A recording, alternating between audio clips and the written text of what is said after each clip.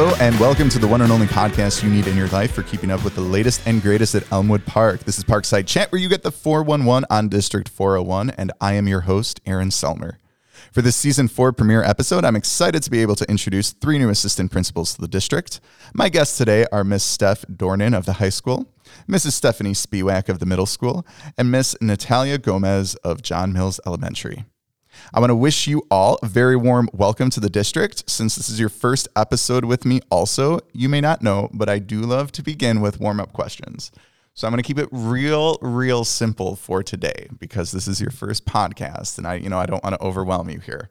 So the heat is cranking up. I think it's a good time to talk about maybe vacations. Have you been able to do any sort of adventure after these past 18 months of pandemic before you started here?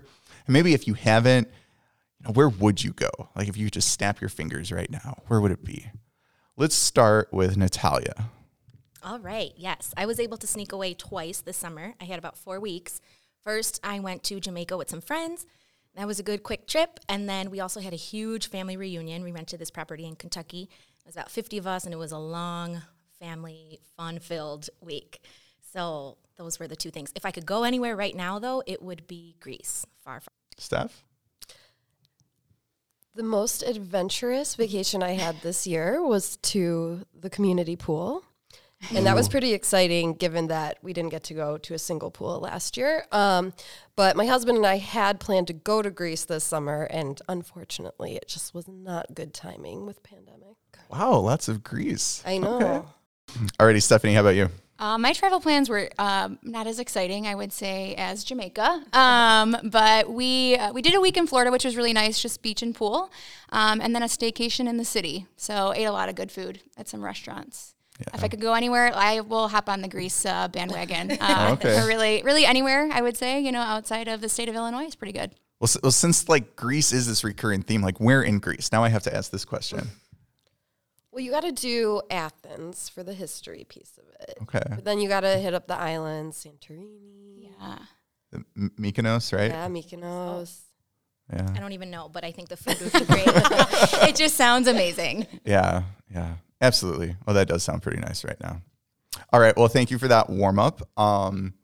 Let's jump in a little bit more and let's do introductions. So feel free to introduce yourself and just maybe give an educational background and what has led you to the point in your life that you are now sitting in a room with a microphone in front of your face. Stephanie, let's start. Yeah, so Stephanie Spiewak. I'm at Elm Middle School. I've been in education for about 15 years. The first half of those years I spent in the classroom teaching. And the second half I was a counselor and department chair. I really liked, I think, my progression in going from teaching to counseling and then to admin. I've really loved helping solve problems. And I feel like as I've taken on each new role, I've been able to dive a little deeper and get at how to really support students and families. I'm Natalia Gomez, new assistant principal at John Mills Elementary. I'm going on 15 years as an educator. I started off with speech and language pathology, and that got me into EL and bilingual education, which I taught first and second grade for years. And then I had the role as coordinator of a dual language program in Chicago Public Schools and completed a teacher leader program and went into administration from there. And here I am. I'm very excited to lead John Mills and be part of the Elmwood Park community. Absolutely. This is Steph Dornan of EPHS. I went to University of Illinois down in Urbana-Champaign, and then I taught high school math on the west side of Chicago for 4 years, and then I went to a charter school and taught high school and middle school math for 3 years after that. And during that time, I did my administrator academy and went on to be a resident principal in CPS for a year before going to Herrick Middle School in Downers Grove as the assistant principal for the last 3 years. And then, everyone needs to kind of graduate from middle school at some point. So I decided to look for a high school assistant principal opportunity, and here I am. Okay, thank you so much for that introduction of yourselves and your educational background. Is there anything personal you would like to share with the audience, talking maybe a little about your family or anything else you would like to share with the community about yourselves? So this is Steph Spiewak from Elm Middle School. For me, I would just say, I'm married. I have a husband who's a chef, which was probably one of my greatest life decisions ever. My mom always used to joke that, like, I knew I could believe in a God because I love to eat so much, and that, like, he sent me a chef. So that's a pretty great deal. And then I have 2 kids who are pretty great as well. I have a 9-year-old who will be in 3rd grade and a 6-year-old who will be in 1st grade. And so right now we're just getting into the world of sports and activities and things after COVID, which is really exciting, but really busy too, but fun. Fun. I feel like it's dangerous though, admitting that you're married to a chef, because then suddenly people are like, "Hey, let's hang out. Let's do I'm something." constantly signing him up for, like, "Oh yeah, we should just come over and he'll cook us dinner," which I think he secretly enjoys. But it's not a bad deal to be a part of. Yeah. Sounds good to me. Yeah. You're going to come over for dinner sometime? We'll get a party going. Like to hear that. Yeah.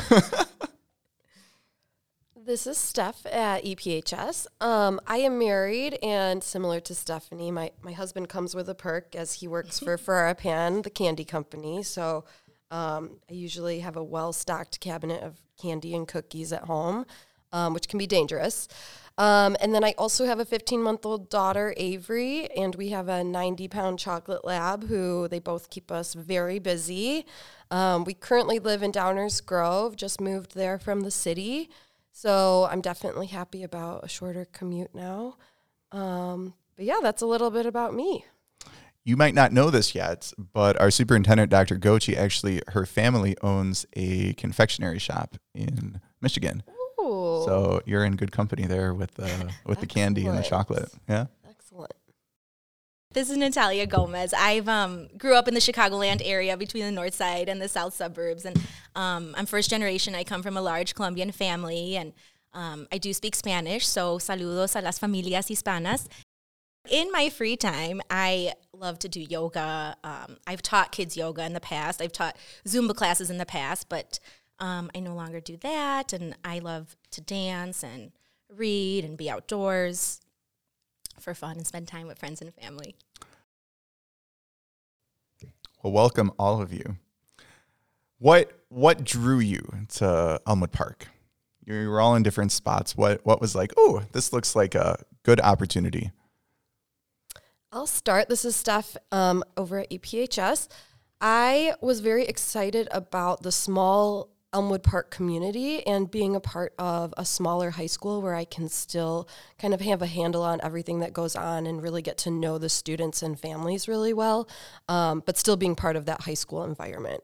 The high school definitely has a great population count for being able to know the name of every single student in the building. And you're absolutely right. That's not true of much larger high schools. Right. What drew me to Elmwood Park is the small town feel, yet the diverse community. Coming from the big Chicago public school system, I was kind of looking for a change and somewhere that, prior to Chicago public schools, I was in the south suburbs, Blue Island, Midlothian. And so every district that I've been proud to be a part of has had the diversity and the community that I was eager to be a part of. And I think for me, my last job was at a smaller private school. So for me, this is a little bit bigger, but it's not so large that it's overwhelming. So that was really exciting. And then I would say, from my interview, everything that I heard and felt, I heard the word family a lot and community a lot. And for me, that's really important and significant to feel a part of something and a part of a group where there's an identity. And so I'm really excited to join Team Elm, shout out, and the family here in Elmwood Park. I'll also add that every person I've spoken to that I've said I'm coming to Elmwood Park has talked about the food here. Ooh, so I'm yes. pretty excited to dive into that a little more. Same. I've heard nothing but good things. And I will say, from the start of the interview process to now, I have felt an incredible sense of belonging and welcome and support from day one, from everybody that I've met. So I really appreciate that. What are you guys most looking forward to this year when you're thinking of, maybe we can, I guess, frame it with the sense of we are coming off of 18 plus months of a pandemic. We have been remote in some cases. I know, Stephanie, you haven't been, but coming out, hopefully, it's going to be less restrictive. We're going to be in person. What are some things that you're really excited about? I think for me, this is Steph Spiewak. And while my school was in person the whole last year, I think for me, what I'm most looking forward to this year is just building those relationships and, with students and with staff, and seeing that community kind of pick up where it left off. I know there's a lot of discussion about, students some of them haven't been in the building for how many months, right? But I think to some extent, there's that memory. They've been in school for so many years. So watching kind of that transition occur and being a part of re-engaging and getting everyone excited at the start of the year, I'm really looking forward to that. Definitely. I think you bring up a good point too with students not in the building. For some students, if they were in maybe 4th and they're going to 6th, well, now I guess with Elm that was probably a really bad example. But if if they were in 6th and they were going in 8th, let's say that it's still the same building, it's the same flow. They're familiar. I mean, it got a facelift, so that might be a little bit different. But when you think about students who would have been freshmen that maybe weren't in the building, and now suddenly they feel a little bit like freshmen as sophomores, along with the freshmen that are coming in the building. Yeah. And in fact, I heard that even like Bed Bath & Beyond and IKEA, they're seeing an extra run on items this year because of students who would have normally got their items as freshmen. They didn't. So now they have freshmen and sophomores getting their, all their furniture for their dorms. So it's like a double whammy this year. So, on a microcosm, that's happening with our students too. Yeah. It's kind of feeling, as a sophomore, how do you accommodate them and be like, well, you're not a freshman, but this may be the first time you're really stepping into this building. So yeah, that's an interesting perspective too. It's a new beginning for all of us in different ways, right? Adjusting to this new normal. Mm-hmm. Steph, how about you? Anything you're looking forward to this year? Yeah, I would say coming off the pandemic, my previous school, we were in person in some capacity since October, but we cut all sports and activities and things, which to me, that's what makes school fun.